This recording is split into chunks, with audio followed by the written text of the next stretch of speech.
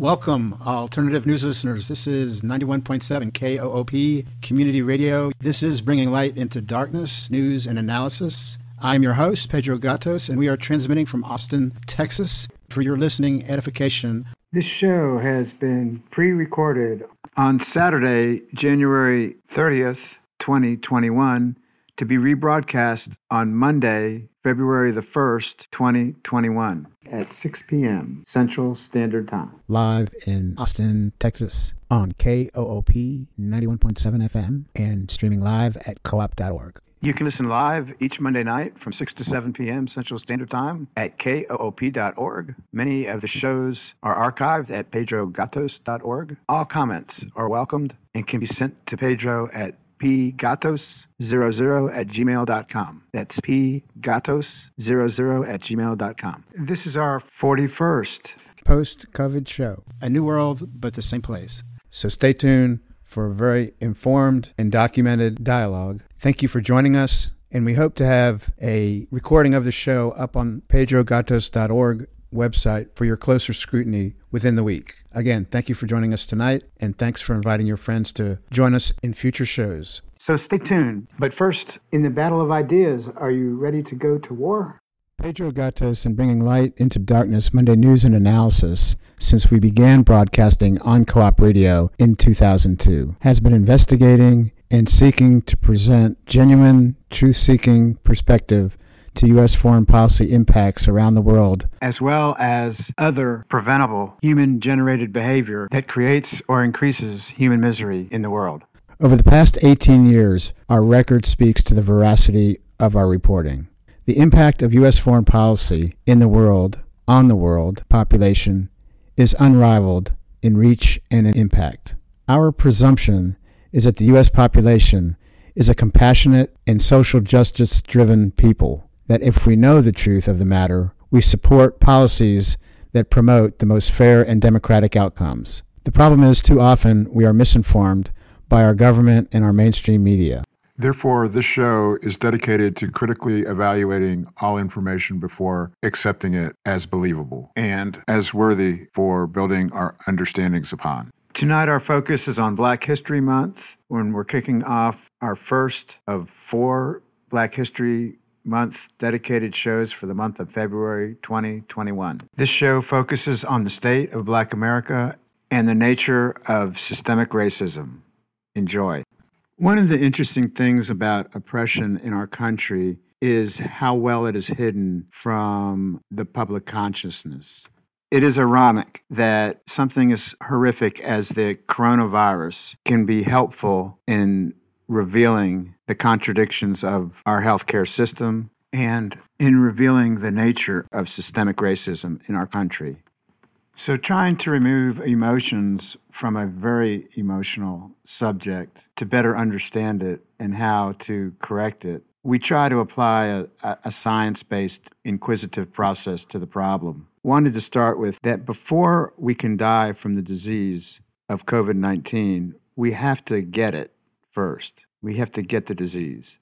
And the United States is 4% of the world population approximately, but make up some 20% of the active cases of COVID-19 in the world. And when you look at what environmental factors, according to the CDC, predispose someone to COVID, one of them is being in a crowded situation. Another is close physical contact with each other. An enclosed space would be a third one, and the duration of the exposure would be a fourth one. So when we apply the template of wealth inequality in our country, along with issues of race, an extremely poor health environment is revealed among African Americans and other minorities. In fact, on June the 1st, 2020, Economic Policy Institute came out with an article reflecting research results that was entitled Black Workers Face 2 of the Most Lethal Pre-Existing Conditions for Coronavirus, Racism and Economic Inequality. The article was by Elise Gould and Valerie Wilson. And they pointed out there are 3 main groups of workers in the COVID-19 economy: those who have lost their jobs and face economic insecurity, those who are classified as essential workers and face health insecurity as a result, and those who are able to continue working from the safety of their homes. They point out that unfortunately, Black workers are less likely to be found in that last group. But more so, the article illuminates some important considerations. One of them is that Black workers are at a greater risk from COVID-19 than their white peers, but it lists the reasons why. They list that they're more likely to have pre-existing health conditions, they're more likely to have limited access to health care, they're more likely to live in multi-generation households, in which, of course, elderly who are more susceptible to the disease are perhaps more likely subjected to the virus at a rate that would be considered if they were not living in a multi-generational household. And then they're also more likely, African Americans that is, to live in dense housing. But importantly also, they mentioned they're more likely to work in frontline industries, those that come in contact with people. And they're more likely to work without health insurance, without paid sick days, and without the ability to work at home, as we just mentioned. And when you look at frontline industries, they detail that Blacks are 11.9% of the workforce, but represent 16.6% of 6 of the most COVID vulnerable jobs. And so that's a 50% higher rate than if they were white. And these vulnerable jobs include grocery, convenience, and drugstores, public transit, trucking, warehouse, and postal services, frontline healthcare positions, childcare and social services, and building cleaning service workers. In all of these categories, they are at a markedly higher rate and therefore at a higher risk of contracting COVID-19 than the population of their workforce should suggest. On the same subject, I wanted to share some findings from an article entitled CDC Quietly Adjusted COVID Death Data Shows Higher Relative Toll on Black Hispanic People. This article was by Will Furr of CNBC and was posted just last month on December 4th, 2020. And it highlights that the Centers for Disease Control had quietly revised its estimates for the disproportionately deadly toll that COVID-19 is taking on communities of color. After adjusting for age, the CDC now says Hispanic and Black Americans are shown to die at a rate of almost 3 times that of white Americans. The agency previously had said that Hispanic and Black Americans were dying at a rate of about 1 and 2 times higher than Caucasians, respectively. So this was brought to the attention of the CDC by Elizabeth Warren, so she should get some credit here. She pointed out that the age and adjusting for age was not previously taken into consideration by the CDC. So after adjusting for age, which the article says is a standard means of measuring disease impact, Hispanic and Black Americans are shown to die at a rate of almost 3 times that of white Americans. The agency previously, as we indicated, cited lower statistics. The updated analysis also shows that American Indians and Alaska Natives have died at a rate of 2.6 times that of white Americans, and that rate had been previously reflected by the CDC at only 1.4 times as high as white Americans. And then the other key summary point of the article indicates that as of November 30th of 2020, the CDC had updated their statistics accordingly. But I wanted to drill down a little bit more into that article because it really does reflect some important points. So the adjusting for the age has such an impact on the analysis because people of color are on average significantly younger than non-Hispanic white Americans. And that's because they, in part, I would suggest, die at an earlier age. Their life expectancy is not as great. But by not adjusting for age, Warren said the CDC did not tell the full story. And Dr. Leana Wen, W-E-N, she's the former Baltimore Health Commissioner, applauded the CDC agency for revising the analysis, even if it did come so late in the pandemic. Wen is an emergency room physician and public health professor at George Washington University, and she makes some really important points that the article highlights. She says that without adjusting for age, it's like comparing apples to oranges. There are underlying factors in society which are causing the disproportionate impact on people of color, she said. I hope that people will see that it's not the virus that's doing the discriminating. She said in a phone interview, it's our systems. It's our healthcare system is what I would ask our listeners to consider. I think a small excerpt from Dr. King's Beyond Vietnam speech on April 4th, 1967 speaks exactly to this issue. He said, "A true revolution of values will soon cause us to question the fairness and justice of many of our past and present policies. On the one hand, we are called to play the Good Samaritan on life's roadside, but that will be only an initial act. One day we must come to see that the whole Jericho Road must be transformed so that men and women will not be constantly beaten and robbed as they make their journey on life's highway. True compassion," he says, "is more than just flinging a coin to a beggar. It comes to see that an edifice which produces beggars needs restructuring," end quote.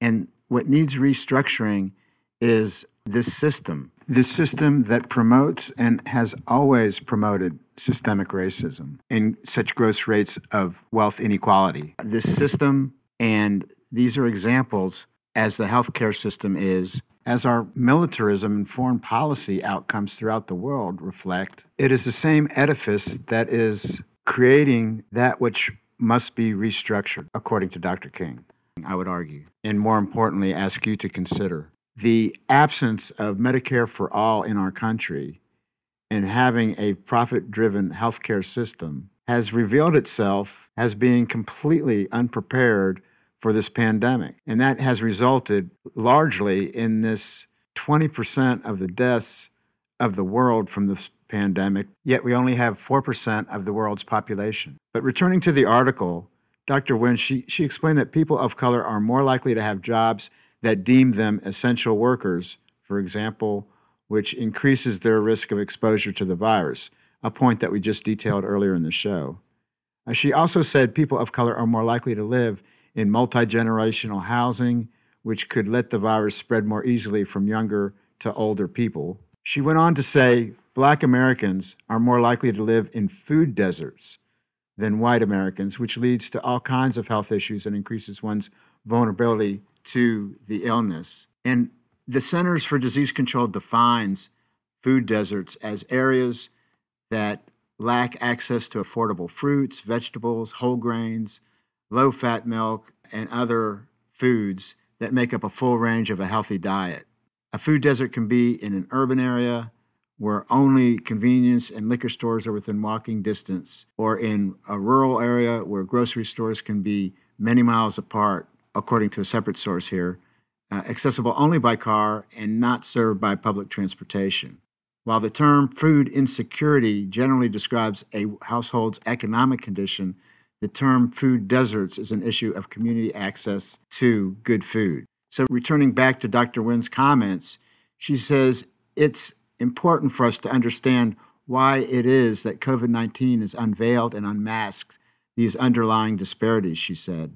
There are short-term things that could be done, she says. For example, targeting testing to areas that are hardest hit, ensuring that resources, including vaccines, are targeted to these same communities as well, while longer term, committing to working on the social determinants of health should be a major focus. She concludes, on the issue of the vaccines that she refers to, I wanted to share a audio from a video that was recently published. Here's a short video that was just published January 23rd, 2021 by CNBC. It's regarding how white Americans are getting the COVID vaccines at significantly higher rates than Black Americans. NBC's Priscilla Thompson reports on this issue on CNBC. Take a listen. White Americans are getting COVID vaccines at significantly higher rates than Black Americans. That's according to new analysis from Kaiser Health.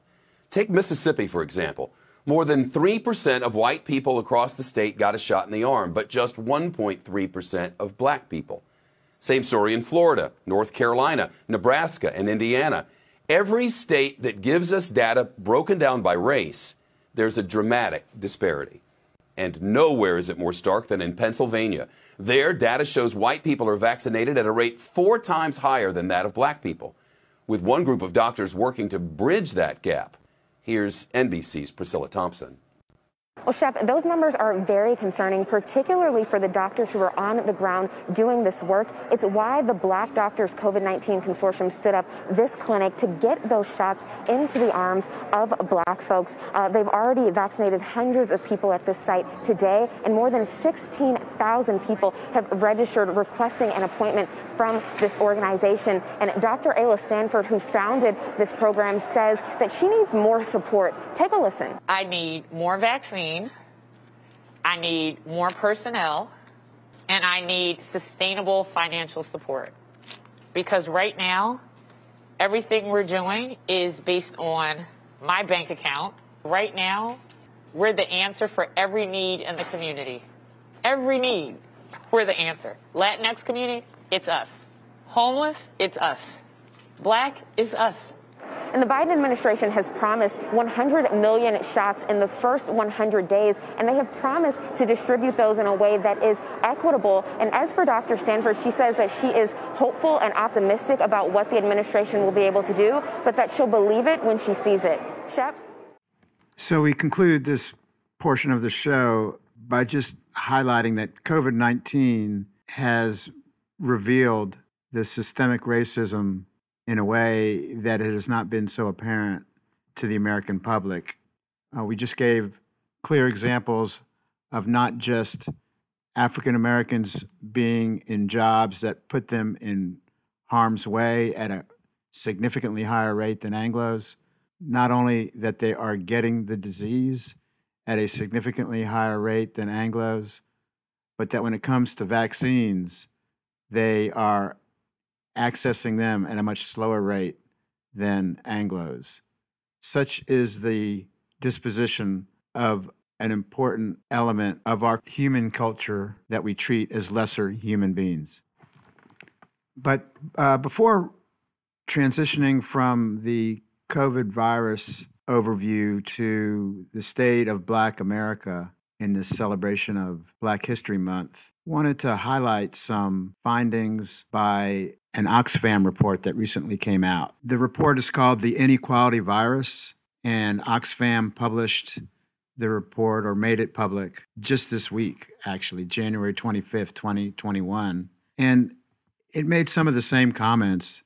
The virus has exposed, fed off, and increased in existing inequalities of wealth, gender, and race, it claims and shows. Close to 2 million people have died from a world perspective, and hundreds of millions of people are being forced into poverty, while many of the richest individuals and corporations are thriving. The report goes on. Billionaire fortunes returned to their pre-pandemic highs in just 9 months, while recovery for the world's poorest people of the world could take over a decade.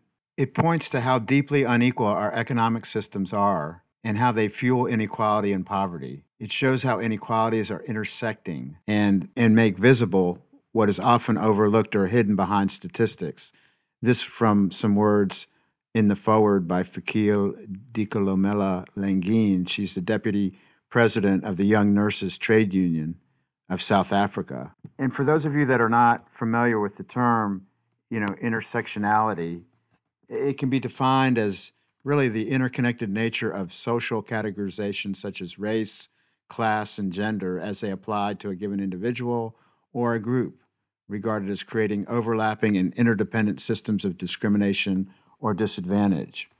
So if I'm Black, that would be considered a system of discrimination that I would be subjected to. If I'm a woman, that would be a level. I would suspect if I was gay, that would be another level. So you can have these many layers. If I was a Black woman, lesbian, that would be an example of 3 different levels of discrimination that one would face versus if it was a white male. So a pre-existing condition, envision it as the current economic model. The current economic model is the underlying and hidden cause of systemic racism and arguably the profound economic inequality that it has produced. This then is the edifice that Martin Luther King said needs restructuring. This is what increasingly people of the world are recognizing. And inequalities are generated by this model, is what is being suggested. And it's being widened. These inequalities are widening during the pandemic. And the brutality of the system is being exposed by the pandemic. What is being exposed? It shows how those at the top are thriving while the majority population, people in poverty, Black people, women, indigenous peoples, and other oppressed groups, they're being crushed. This is the reality that has gone on for some time, but this particular pandemic is revealing it more starkly. This Oxfam report is indicating. As far as the symptoms of this pre-existing condition, this disease, it robs from the poor and it gives to the rich. Inequality, wealth inequality is increasing and has been increasing in this country as well as the world. The result is an increase in misery for the most vulnerable of our society, and unneeded financial security is increasing for the richest of our society. The report points out as a fact, it just took 9 months for the top 1,000 billionaires' fortunes to return to their pre-pandemic high. But for the world's poorest people, recovery could take 14 times longer, more than a decade. The report says the increase in the 10 richest billionaires' wealth since the crisis began is more than enough to prevent anyone on earth from falling into poverty because of the virus and to pay for a COVID-19 vaccine for everyone. The report goes on to make very insightful claims about race and gender. First of all, Oxfam does not use race as a biological category, but instead as a social construct. The term racialized groups instead is used to refer to all groups that do not enjoy the privileges of white people as a result of the socially constructed process of racialization. In other words, racism is not in any form or fashion natural or biological. It is a construct made by people, made by those that oppress. It shows that the most victimized are women. Globally, women are overrepresented in the sectors of the economy that are hardest hit by the pandemic. It sources that out. If women were represented at the same rate as men in all of these sectors that they refer to, 112 million women would no longer be at high risk of losing their incomes or their jobs. In Brazil, people of Afro descent have been 40% more likely to die of COVID-19 than white people. If their death rate had been the same as white Brazilians, then as of June 2020, over 9,200 Afro descendants would have still been alive. In the United States, Latinx and Black people are more likely to die of COVID-19 than white people. If their death rate had been the same as white people's, then as of December 2020, close to 22,000 Latinx and Black people would still be alive. Such is the status of a lesser human being, and such is the reality that gave birth to Black Lives Matter. Antonio Guterres, the UN Secretary General, is quoted in the Oxfam report, The Inequality Virus. His remarks, COVID-19 has been likened to an X-ray, revealing fractures in the fragile skeleton of the societies we have built. It is exposing fallacies and falsehoods everywhere. The lie that free markets can deliver health care for all. The fiction that unpaid care work is not work. The delusion that we live in a post-racist world. The myth that we are all in the same boat. While we are all floating on the same sea, it's clear that some are in super yachts while others are clinging to the drifting debris, end quote. We want to remind you that you are listening to 91.7 KOOP Hornsby, Austin, the premier community radio station of the nation.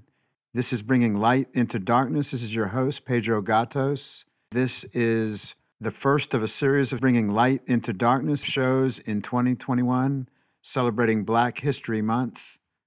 It is part of the Co-op celebration event schedule that seeks to promote diversity and better understanding of historically and culturally significant events and peoples. So in celebration of Black History Month, February 2021, we kick off our series of shows tonight and wanted to focus on systemic racism. What is systemic racism? Kind of a racial justice primer. And wanted to begin with just sharing my appreciation for Black Lives Matter. I really see Black Lives Matter as a concept challenging the great disparity in our country and its history in the value society has placed on Black lives relative to white lives. It's not something of the past only, it's obviously in the present as well. The balance of tonight's show will seek to critically examine this assertion. As we dive into this subject of what is systemic racism, I wanted to pay tribute and thank someone that's had a big influence on my own edification on the subject, and that would be Professor and Dr. William Darity Jr., who is at Duke University. Both he and Kirsten Mullen recently published a book in 2020 called From Here to Equality, Reparations for Black Americans in the 21st Century, that I would suggest as an excellent resource for a number of the subjects that we'll be visiting. Anyhow, with that said, we need to take a brief pause for the cause. When we come back, we will be unearthing and defining the important topic and concept of what is systemic racism. We want to remind you that this is 91.7 KOOP Hornsby, Austin. This is Bringing Light into Darkness, and we'll be back in a flash.